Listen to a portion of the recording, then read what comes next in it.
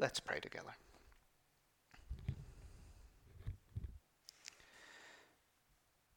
O Lord our God, we pray now that by your Spirit you would speak to us and teach us, inspire us, rebuke us. Just have your way in us as your word is spoken and preached. Lord, would you achieve all that you would want to achieve, even through weak human words. Lord, we pray that they would take on new significance by the power of your Spirit. Lord, prepare our hearts to hear what you have to say to us this evening. In Jesus' name, amen. As Protestants, and particularly perhaps as Presbyterians, we're not very good at following liturgical calendars, but today is Reformation Sunday, which is the Sunday closest to the day, the 31st of October, when Martin Luther supposedly nailed his 95 Theses to the door of Wittenberg Cathedral just outside Berlin. I say supposedly because, believe it or not, Luther never claimed to have nailed his theses to the door. That claim came from one of his colleagues who actually didn't even know him at the time. He only met him a year after the events. So some historians stick to it. You know, it's folklore. People think it happened. Some say, no, well, he maybe pinned it up on the door like as you would pin something on a notice board. And others say it didn't happen at all. We simply don't know, and we probably never will. But whether he did or not, tomorrow marks 505 years since the events of that day, when Luther definitely did send those theses by mail to Albert of Brandenburg, who was the archbishop. And what Luther did on that day was to light a spark in Europe of incredible proportions, probably something not seen before, certainly in the church. But some people would question whether this is something we should celebrate. After all, the Reformation, it started wars, or at least sometimes it was the excuse given by kings who took one side or the other, depending on what suited them at the time. And one commentator in a documentary back in 2013 said this: in many ways, the Reformation and the bitterness and division it represents reminds us of the worst aspects of our religious instincts. It's harsh words, and it's undeniably true that sometimes very godly and well-intentioned people can disagree with others in ways that maybe undermine the gospel they believe. But I'm not sure this was true about Luther and the Reformers, because Luther wasn't trying to create a breakaway group or a Protestant church. He wasn't trying to cause division. I think if you could travel back in time and tell Luther, or any of the reformers for that matter, that you belong to a Protestant church or a Presbyterian church, to use an Ulster phrase, he'd look at you as if your head was cut. He wouldn't know what you were talking about, because that wasn't his idea at all. What had happened with the sort of development of the printing press, Bibles got into people's hands, people started translating them into their own languages, and with increased education that became more widespread. And as Luther translated particularly the New Testament, he was trying to get the church to go back, not to split off, not to splinter the church in any way. He's saying, look, this is what the early church did. This is what the early church believed. This is what the apostles believed. And he was trying to get them back to that. He wasn't trying to break away. In fact, a friend of mine who is a Presbyterian minister, I know he doesn't describe himself as a Protestant. He describes himself as a Reformed Catholic, because that's what Luther was trying to do. There is one Catholic or universal church, and Luther was trying to reform it. It's not about being separatist or anything like that. It's just trying to get back to the scriptures. Now, Luther didn't use all the terms about him that we use today. His teaching is often summed up in what are known as the 5 solas of the Reformation, or if you're like me and prefer the English, the 5 onlys of the Reformation. Lots of people like to show off and say them in Latin. But Luther's teaching was essentially that we are saved by grace alone, through faith alone, in Christ alone, according to the scriptures alone, to the glory of God alone. And obviously that was in opposition to the Roman church at the time. They were teaching that the church had the same authority as the scriptures, so if the Pope said it, it was as good as scripture. They said it wasn't only Christ who could forgive, priests could forgive, not just Christ alone. They had works kind of caught up in salvation, so you could kind of earn your salvation or maybe even buy it by buying indulgences, and priests would pray for the forgiveness of your sins. So in a sense it could be earned. Also things like the worship of saints, which would take the glory away from God alone. So Luther, this rather eccentric man, he set about making his argument against the establishment. And he wasn't perfect, far from it. We'll not go into it tonight, but we can read plenty about Luther's flaws. But we can also be encouraged because God used this imperfect man to point the church to truth. Luther put himself in a lot of danger by standing up in the way he did. He felt really passionately about his theology, particularly of how we're saved. He thought that was vital to the church, and it was worth fighting about.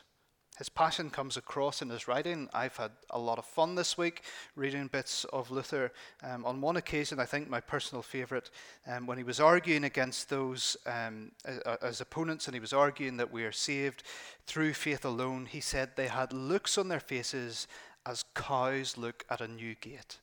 In other words, not much going on between the ears. But tonight we're going to look at just 2 of those 5 solas or onlys, by grace alone, through faith alone. We read about them earlier in Ephesians 2, and I'm just going to reread verses 8 to 10. For it is by grace you have been saved, through faith. And this is not from yourselves, it is the gift of God, not by works, so that no one can boast. For we are God's workmanship, created in Christ Jesus to do good works, which God prepared in advance for us to do. Why was it that in the Reformation so much of the debate is focused around how we are saved? I mean, surely the important thing, even if we don't completely understand that properly, surely the important thing is to just get people saved, and then we can think about how to live and how we do church after that point. But if we think that way, we miss the point somewhat. One commentator, Martin Lloyd-Jones, has said that we only understand who we are as Christians when we understand how we have been saved. When we get how we were saved, we actually know what it is to be saved. Our understanding of becoming a Christian has a profound impact on what it means to actually be a Christian. So far from kind of abstract theology debates, these verses and these solas are immensely practical and have implications for how we live out our everyday life as Christians. In the discipleship groups, we were looking at a little quote last week from Tim Keller, and he said that the gospel is not just the ABCs of Christianity, it's the A to Z of Christianity.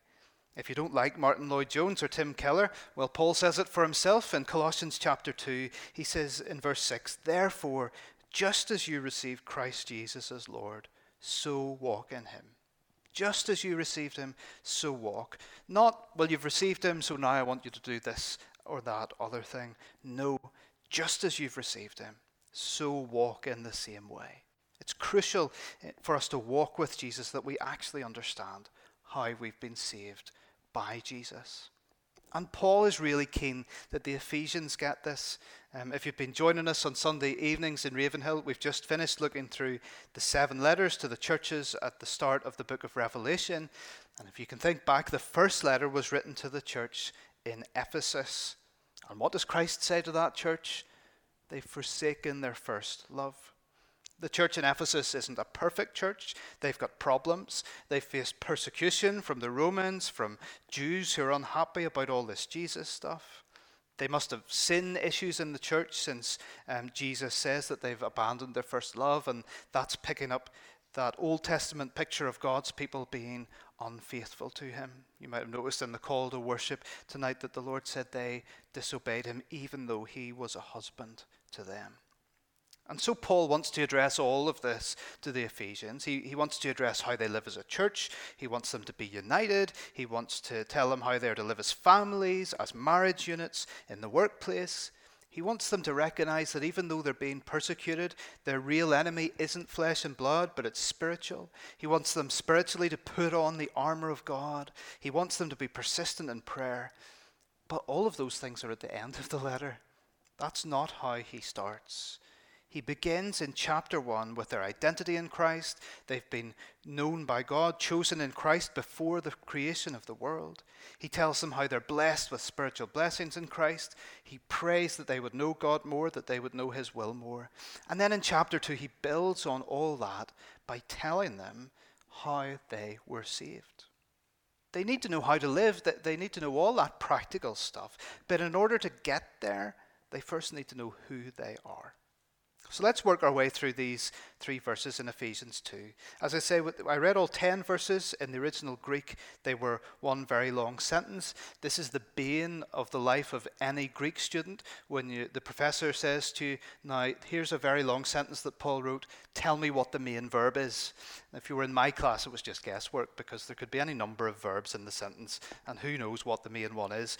But grammatically speaking, people who are much cleverer than me say that the main verb of the sentence is in verse 5, when it says that God made us alive in Christ. That to be made alive is the main verb, and the NIV gives us a clue, because that's the title they give to this little section. So this whole paragraph, we have to see it through the lens of being made alive in Christ. And in verse 8, Paul says, for it is by grace you have been saved, through faith, and this not from yourselves, it is the gift of God. We're saved by grace. What is grace then? Well, when I grew up, I was always told that grace is like this little acrostic, G-R-A-C-E, God's riches at Christ's expense. That's absolutely true. That's what we get, God's riches. How it happened, it was at Christ's expense. But it's more than that, because grace is not only God's riches at Christ's expense, but those riches we get are completely undeserved and unmerited. Grace is God's undeserved and unmerited favor given to us. We're given that favor, that love and grace, even though we don't deserve it. We're sinners.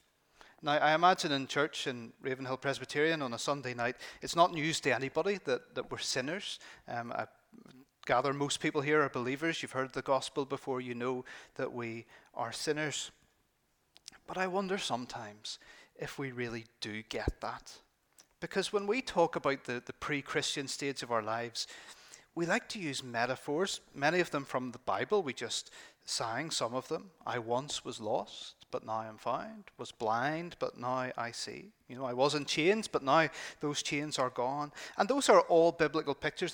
There's nothing wrong with them. The prodigal son who was lost, but is now found. Paul says we were spiritually blind, but now we see. We were in the dark, now we're in the light. But if you know the story of the prodigal son from Luke 15, you'll know that the father actually gives 2 metaphors at the end. He says to the older son, he says, your brother was dead, but is now alive. He was lost and now is found. And I think we prefer the lost metaphor, because there's a chance even when we are hopelessly lost that we might, find the right road again. We might find our way all by ourselves. We prefer the blind metaphor because there's still a chance that even if somebody can't see very well, they might be able to find the way on their own. I'm very short-sighted. When I get up in the morning, I can see nothing. I put my glasses on, or I put my contact lenses in, and I can see. But what we need to realize is that to be spiritually lost, or spiritually blind, or in the dark, or of uncircumcised heart, or whatever picture you want to use, those things are to be spiritually dead.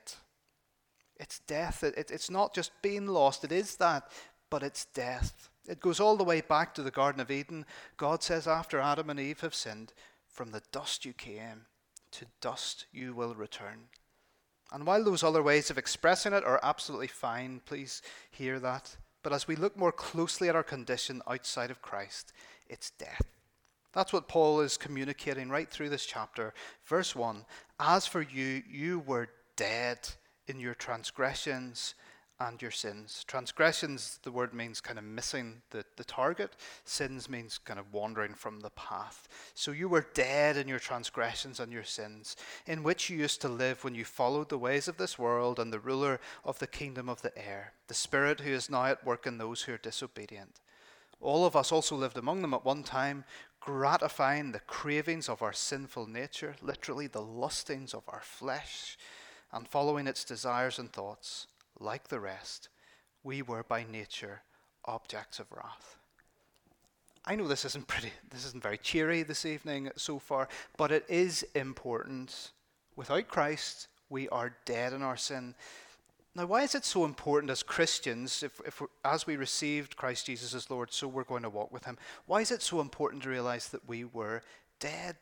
Why does Paul go on about that so much? Well, the more we appreciate the depth of our sin and our status as dead before God, the more we realize how short of God's glory we fall, and the more we see our need for a Savior, and the more we understand what he did on the cross for us. And that's how we grow in dependence on him, in dependence on what he did for us on the cross.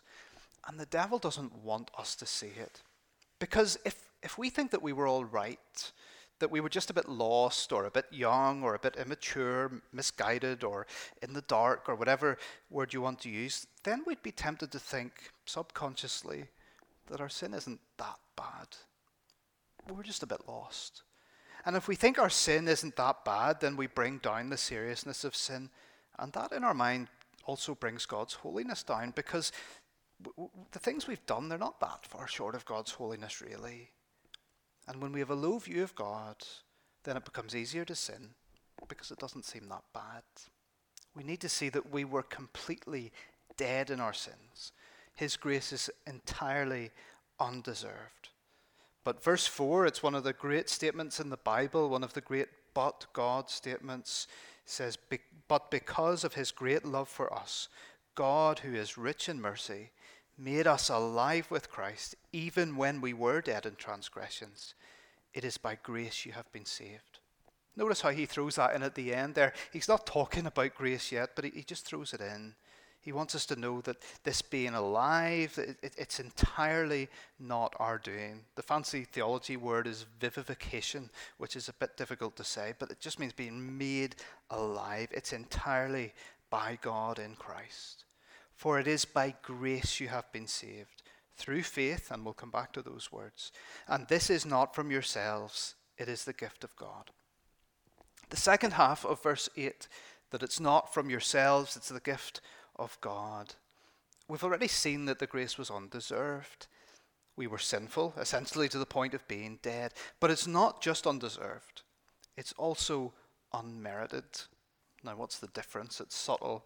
Well, if it's just undeserved, I suppose you could say, you could put our good deeds and our sins on the scale, and you could say, well, I've done some good things, I've done loads of bad things, so yeah, overall, okay, I don't deserve the grace. But to say that it's also unmerited recognizes the fact that really any of the good stuff doesn't stand for anything before God. We're dead. We've no merit. That's why I read about the dry bones from Ezekiel. Now, think about this with me. I'm a very simple person, so it's a very simple thought process. What did the bones do to be made alive? What did they contribute? Nothing. They couldn't. They were dead. By definition, they could contribute nothing to being made alive. Lazarus didn't call out from the tomb to Jesus, Lord, if you wouldn't mind, I'm getting a bit claustrophobic in here. No, he was dead. He was absolutely dead. He could do nothing. And so it follows that if we are spiritually dead in our sins, then we can spiritually contribute nothing. By grace you have been saved, and this is not from yourselves. It is the gift of God. When we were dead in our sins, because of nothing we did, he sent his breath, his wind, his spirit. We heard his words, like words of the prophet in the Old Testament. We received his grace. We were vivified. We were made alive, given new life in Christ, and it's not our doing. R.C. Sproul once said that the only thing we contributed to our salvation is the sin which made it necessary. It's chastening, but it's true. All right then, but what about those other two words in the verse that I've conveniently left out so far? Through faith. Surely that's something we contribute to the process, isn't it? We put our faith in the Lord. Well, notice that it's through faith and not by faith. The difference is really subtle, but it's also really important. It's not by grace and by faith, it's by grace through faith. It's entirely by grace, and the medium through which that happens is faith. Very often when somebody comes to faith, they'll express that in words. They'll express that they recognize their sin and their need for a Savior, and then that they trust in Him for the forgiveness of sins and submission to Him as Lord of their life. But it's not the prayer, it's not the raised hand or whatever it is that saved us. We are saved by grace. The way we receive that is through faith. That's really important, but it's not the faith that saves. Christ saves. The faith bit is still crucial. It's how we experience the grace. It's how we respond to the grace. But it doesn't save us in and of itself. Now, I said earlier that these things are of immense practical importance. So what is the practical importance of knowing that little subtle difference that we are saved by grace through faith? Well, here it is. If faith is how we respond to grace, and we describe coming to faith in all sorts of different ways. We might say it's deciding to follow Jesus, or making a decision for Christ, or letting Him into our heart. You know that image in Revelation we had last week, behold, I stand at the door and knock. Okay, we've let Him in. Becoming a disciple, submitting to Christ. We have lots of ways of expressing coming to faith, and they're all great. They're all from the Bible. They're things that we do in response to grace. But can you imagine for a moment if our salvation hinged on that faith? If it hinged on what we said in that prayer? I remember coming to faith. I don't remember word for word what I said. Am I sure I said the right thing? I was pretty emotional at the time, I have to say. Did I definitely get all the words right? I don't know. I think so, but I can't be sure. What if I messed it up? And then there's all the sin I see in my life. You know, have you ever been in the position where you look at the sin that you just can't get past and you think, am I even a Christian? Really? I know I said that prayer, but can I be sure? If it was my decision, what if I've changed now? What if I've changed my mind? Could my heart have gone cold? You see, if I'm saved because of something I've done or something that I've said, then I can't be sure that I'm saved at all, because I know the sort of person I am. If I'm trusting in a prayer that I prayed, then I cannot be sure that I'm saved. It's still important to say the prayer. It's still important to respond in faith. The Bible is clear about that. But I'm not saved by the prayer. I'm saved by who He is and what He has done for me. The prayer happens. The faith is the way it happens. But we're not trusting in something we did. We trust Him. We're saved by grace through faith. I love my brothers and sisters in other denominations. The church I come from in Monkstown, there's like 5, 6, I don't know how many churches in Monkstown. We like to work together, and that's always been wonderful. It's been a great way to pool resources, and I love all my brothers and sisters in other denominations, but I couldn't be all of them. You know, there's some denominations I think, okay, I could go along with that. And I'm not trying to pick on anybody, but you know, I love my Methodist brothers and sisters, but I couldn't be them. I couldn't be them because according to them, it's about my choice. But the gospel's better than that. The gospel is so much better than that. I was dead, dry bones. I couldn't have made that choice on my own any more than those dry bones could have stood up and cried out to Ezekiel. But His Spirit came. He made me alive in Christ, and I could do nothing but respond in faith. And so I can be sure, because blissfully it doesn't have anything to do, really, with what I did. Sometimes we sing, though Satan should buffet, though trials should come, let this blessed assurance control, that Christ has regarded my helpless estate and has shed His own blood for my soul. You know, Satan does buffet, trials do come, but I can have assurance because He did this. He came and shed His blood for my soul, and He gave me new life. And it was irresistible, and I responded by faith. For it is by grace you have been saved through faith, and this is not from yourselves, it is the gift of God. Now don't worry, we're going to move more quickly through the other 2 verses. Verse 9, not by works, so that no one can boast. Okay, we get it, we're dead, we couldn't do works that would save us. But the reason I think Paul brings works in here, stating that it's not how we're saved, I think is to communicate the place that works are meant to have in our life now as Christians. Because just as we weren't saved by works, so we're not to live by them either. We ought to be careful of the temptation to see religious activity as a substitute for our ongoing personal walk with the Lord. We weren't saved by works, and yet so many people seem to live out their faith that way. We think we're maybe doing God a favor by our service. We don't have time in the day to pray, but that's okay, because sure, we're going out to that thing in church. We haven't read our Bible in days or weeks or longer, but sure, we're busy for the Lord. Works didn't save. The Lord doesn't require endless hours of religious activity. He desires our hearts. A recurring theme in the Old Testament is that the Lord desires mercy and not sacrifice. In other words, he's more interested in how we're living, how we're walking with him, than religious activity. And Paul knew something about this. He had more religious credentials than most of us could dream of. In Philippians 3, he says, "If anyone else thinks he has reason for confidence in the flesh, I have more. Circumcised on the 8th day, of the people of Israel, of the tribe of Benjamin, a Hebrew of Hebrews. As to the law, a Pharisee. As to zeal, a persecutor of the church. As to righteousness under the law, blameless." Paul had plenty of religious activity to boast about, but yet he says, "But whatever gain I had, I counted as loss for the sake of Christ." Paul had countless reasons to boast in his religion. It consumed his life. But we're not saved by religious works, so we're not to walk now in them either. Remember, just as you received Christ Jesus as Lord, so walk in him. Martin Luther said that he was so busy and had so many things to do that he needed to spend 3 hours in prayer in the morning. I don't imagine many of us would say, "I'm so busy today, so I'll just go and spend 3 hours in prayer." But there it is. If you're here this evening and you're too busy to pray, you're too busy. If you're here this evening and you're too busy to spend time with the Lord, to spend time in the Word, then you're too busy.